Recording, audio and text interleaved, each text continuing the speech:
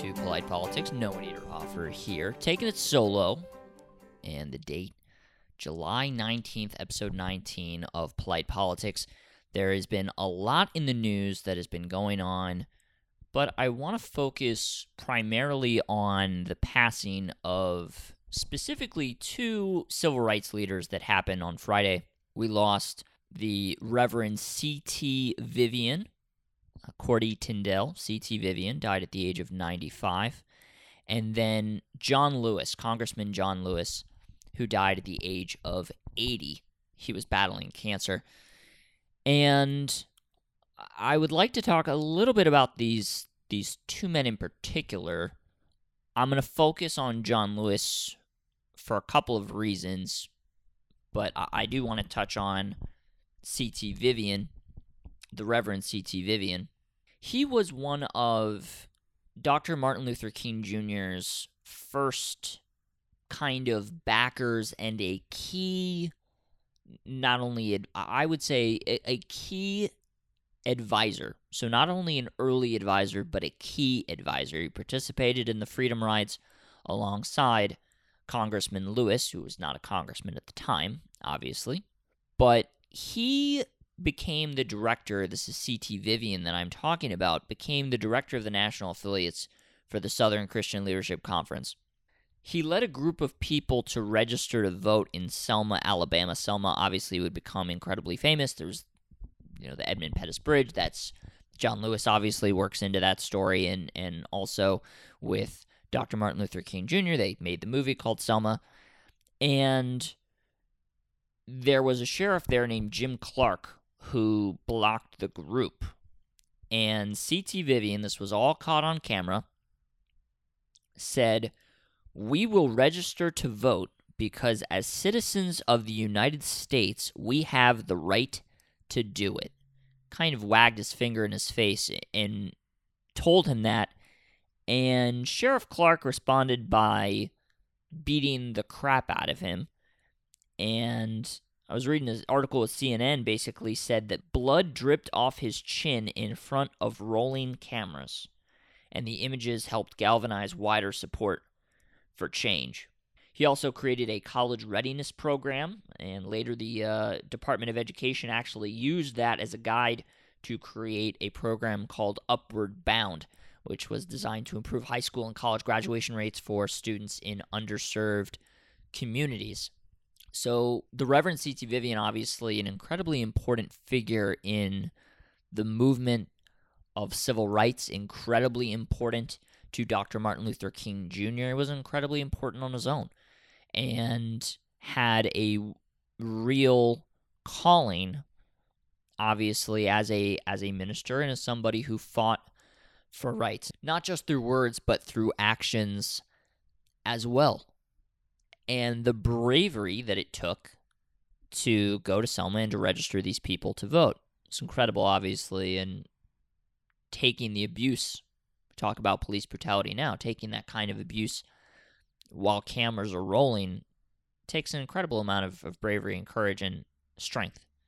And he had all of those qualities and was fighting the good fight, as they say, up until he died again at the age of 95. So I certainly want to remember and honor and respect this incredible figure in our civil rights movement and our country's history that doesn't get obviously as much acclaim as some of the other figures, but was certainly, as an early and key advisor, as I mentioned, to Dr. Martin Luther King Jr., was certainly an influential member of this movement.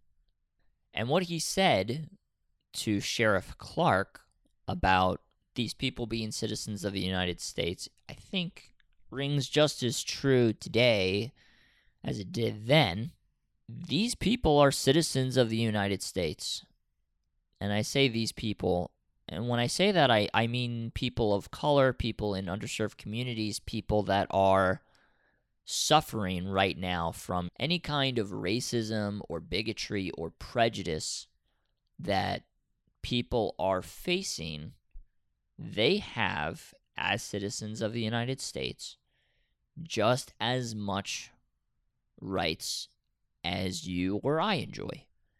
And that's important to remember. These are not second-class citizens. These are people who should enjoy the full protection of the law and should be able to access every right, program, anything that we are able to take advantage of. These people should be able to take advantage of.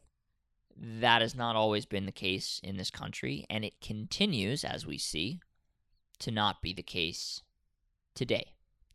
The importance of equality, the message of equality, Dr. King's dream, and making sure that we treat each other not just fairly but equitably, not just tolerance, but embracing each other, is all the more important with what we're seeing currently with the current discussions about police brutality, defunding the police, and all of those different things. The Reverend C.T. Vivian obviously fought for those principles, and it is incumbent upon all of us, I think, not just those of us that are black or people of color, to continue to fight for equality. It seems simple enough for us to do. Certainly doesn't hurt us by helping to make sure that others are treated like ourselves. In fact, obviously, in the Torah, in Christianity, treat your neighbor as you would want to treat yourself. Love thy neighbor as thyself. Basically, the 5 words that I think are perhaps the most powerful 5 words that have ever been stated, ever. To want to live in a way where you treat people as though you want to be treated yourself. It is a kind of earth-shattering idea when you think about how maybe radical it seemed, I'm sure, at the time. But that is something that, honestly, it should be obvious for us to strive for. And even if we haven't been doing it as much or as we can, now we can. And now we should. Let's strive for better. Now I want to move on to Congressman John Lewis, who, as I mentioned before, died on Friday, the same day as Reverend C.T. Vivian. And he had been diagnosed with stage 4 pancreatic cancer and had a 6-month battle with that. He had been diagnosed in December of 2019.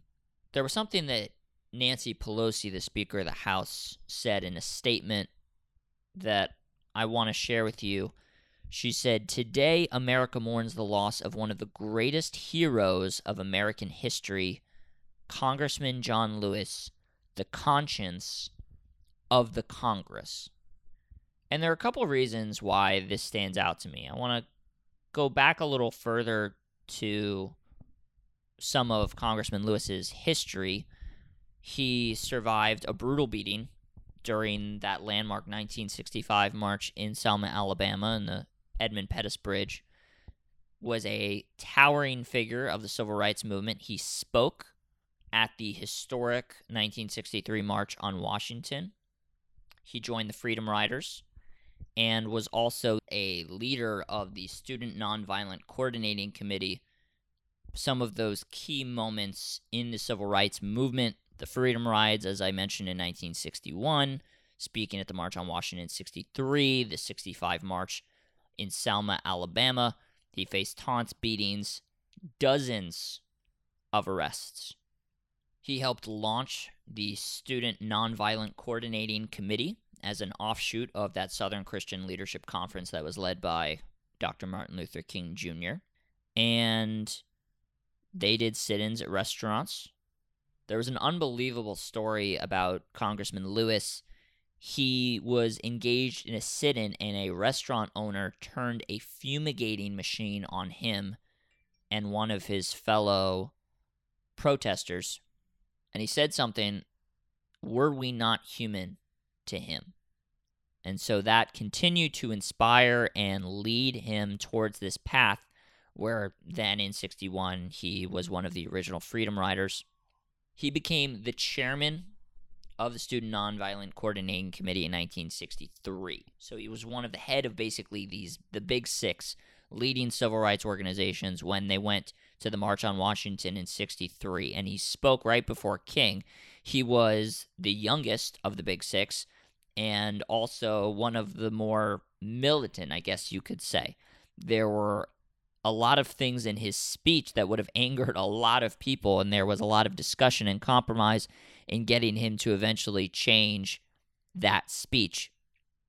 But give it he did. He said that he thought that it had enough bite, and then obviously the I Have a Dream speech that everyone remembers so fondly from that day. 1965, as I mentioned before, they led the march across the Edmund Pettus Bridge. One of the first people that was hit was Congressman John Lewis. Before I give my personal thoughts on Congressman Lewis and going back to what Nancy Pelosi, Speaker Pelosi, said about him being the conscience of the Congress, Senator John McCain, who I feel like was the conscience of the Senate, called Congressman Lewis a personal hero and described his actions that day as exemplary of America's most basic dreams. In 2018, The Restless Wave, he said, "In America, we have always believed that if the day was a disappointment, we should win tomorrow." That's what John Lewis believed when he marched across this bridge. And so the footage of the beatings that day pushed President LBJ Lyndon B. Johnson to action on civil rights, got the Civil Rights Act passed. And shortly after what happened in 65, Lewis lost the chairmanship of the SNCC to Stokely Carmichael, very famous for the phrase Black Power. And so then he kind of ended up going into politics, he worked on the campaign of Robert F. Kennedy.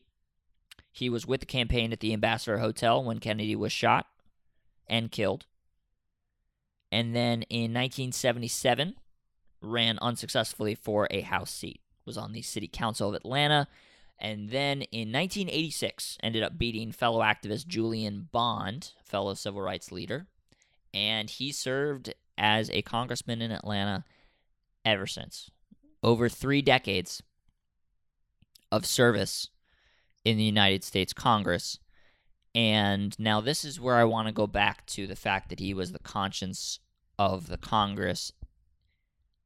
I don't think you could name too many people that had such level of respect on both sides in terms of the party. And he was such a towering figure and cast such a long shadow in everything that he had been through and everything that he had stood for.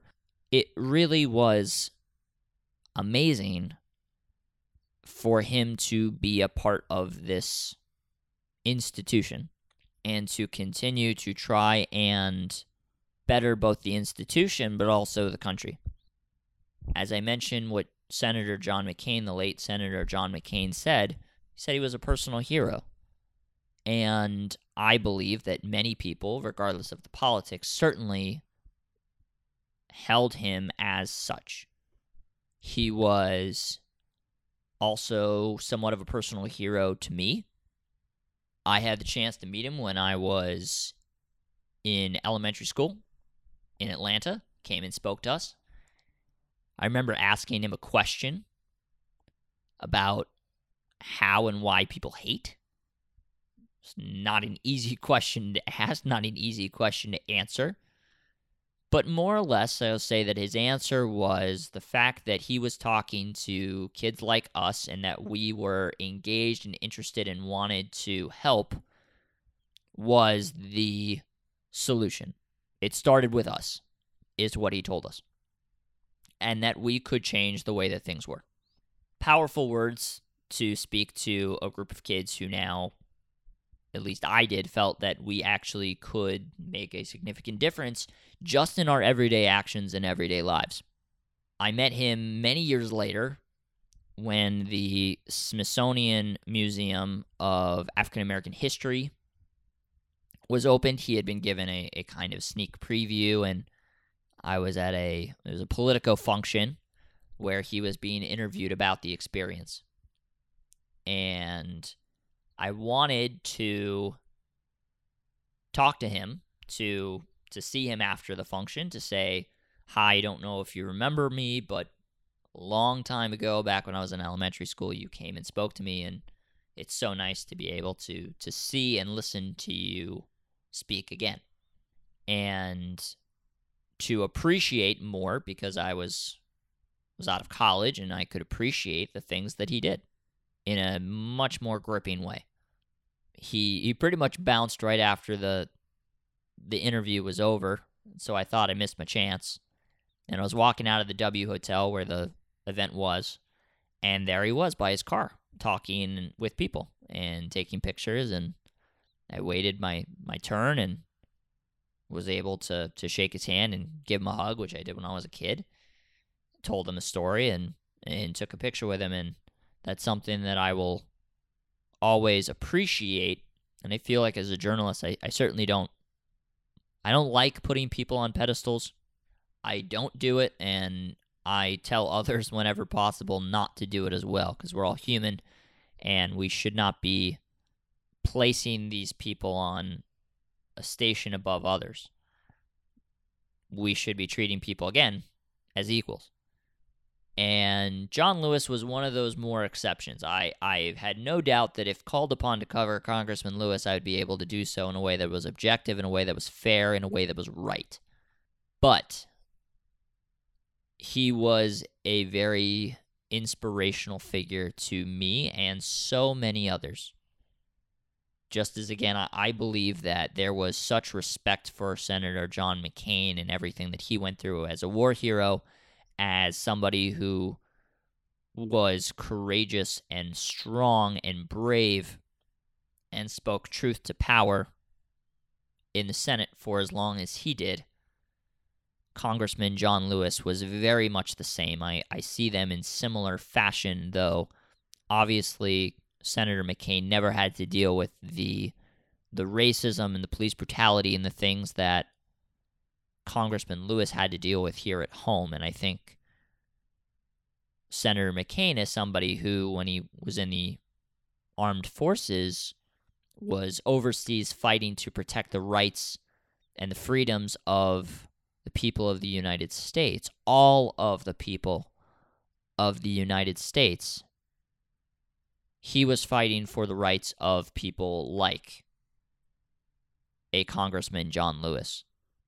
He was fighting for the rights of everyone, not just some people, and the fact that he was overseas fighting for their rights when people like Dr. King and C.T. Vivian and Congressman Lewis weren't getting to enjoy those rights at home was something that I know bothered Senator McCain. And so it's so easy to see why he called Congressman Lewis a personal hero. Losing Congressman Lewis is a massive blow. Losing Reverend C.T. Vivian is as well. Both men were awarded the Presidential Medal of Freedom, the highest honor that our country can bestow upon a civilian, especially now where we have this period of racial turmoil and these deep wounds that have affected our country, that have been present at least since our country's, even before our country's founding, have been ripped open and exposed, and we are all now currently trying to figure out where we go from here. I think one of the most powerful things that I know that Congressman Lewis would want for this time and for all of us is that he would not want this to be a moment. He would want this to be a movement. And so in adopting change and inspiring the next generation, I think that is what he would want for those kids that he spoke to, such as myself. Now, as a journalist, I'm certainly not an activist. If anything, I'm an activist for truth and speaking truth to power. But for many others of my generation, I believe that this is a pivotal moment, and the legacies of the Reverend C.T. Vivian and Congressman Lewis are now being passed to that next generation, a generation that, from what we're seeing, is not content with little small victories and piecemeal wins. They want change, radical change, on the level of what Congressman Lewis was fighting for. Not the Civil Rights Act, but, well, perhaps it is similar to that. They want to be treated equally and equitably. Something that I know we can all do even just a little bit better in our daily lives each and every day. For a country that is dealing with the racial turmoil and strife that we're dealing with right now, this is just such a blow to the African American communities and the people that looked to them for hope, inspiration, and leadership. There's so much going on, obviously, as well in the news about the coronavirus and where we are as a country in dealing with it. We see more and more cases rising in the South and in the West. Among Western countries, it is just empirically a fact that we are not handling this as well as the rest of the world. We have failed to slow down this virus and to flatten the curve. We were doing good work, and then we let up. It's not that we had it beat, but we had things going in the right direction. And unfortunately, we've backslid, and we are all paying the price for that. It's important to continue to be healthy, to be safe, to protect yourself and protect others as we continue to fight this incredibly deadly disease, so that we can get back to at least what was a sense of what is normal and return to somewhat of a normal life here in America. As we do every time we have the podcast, I want to share an uplifting story. Donations have surged nearly 50% in the first half of 2020. It's the most generous giving recorded in the history of one of America's largest philanthropic funds, and that is the Schwab Charitable Donors. They have been granting at a record pace to support impacted communities. So from January through June 2020, donors earmarked over $1.7 billion in aid, marking a 46% increase in dollars granted compared to the same period last year. They doled out 330,000 separate grants, the fastest pace of growth in Schwab charitable history. In the last 12 months, Schwab noted that each generation, millennials, Generation X, baby boomers, and the greatest generation, they saw an uptick in giving from the previous year, granting on average between 7 and 13 times throughout the year. The most widely supported charities in America in fiscal year 2020 included Feeding America, Doctors Without Borders, the Salvation Army, and Planned Parenthood. The reason I bring that up is because I want everybody to appreciate that there is still so much giving and so much generosity and so much warmth and good in this world that people are willing to give not only their efforts, their time, but also open up their wallets and give to people who need it. There's still so much good in this country, in these communities, and that philanthropy is certainly one aspect of that.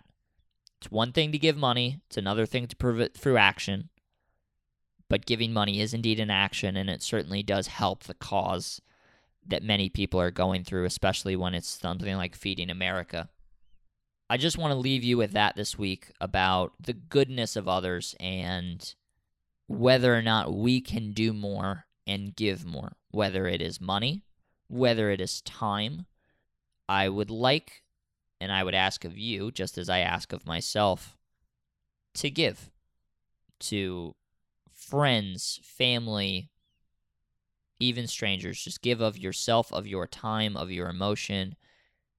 Show somebody that you care and just give, even if it's a little. The amount doesn't matter if it's 10 minutes or an hour or, $10 or $100. Let's give. Let's do that this week. Let's make this week a week of giving. I'd like to close the podcast by once again remembering the Reverend C.T. Vivian and Congressman John Lewis. May they rest in peace, and our thoughts are with their loved ones, their families, their friends. I'm Noah Niederhofer. The 19th episode of Polite Politics is in the books. Thank you all so much for listening, and we'll catch you next time.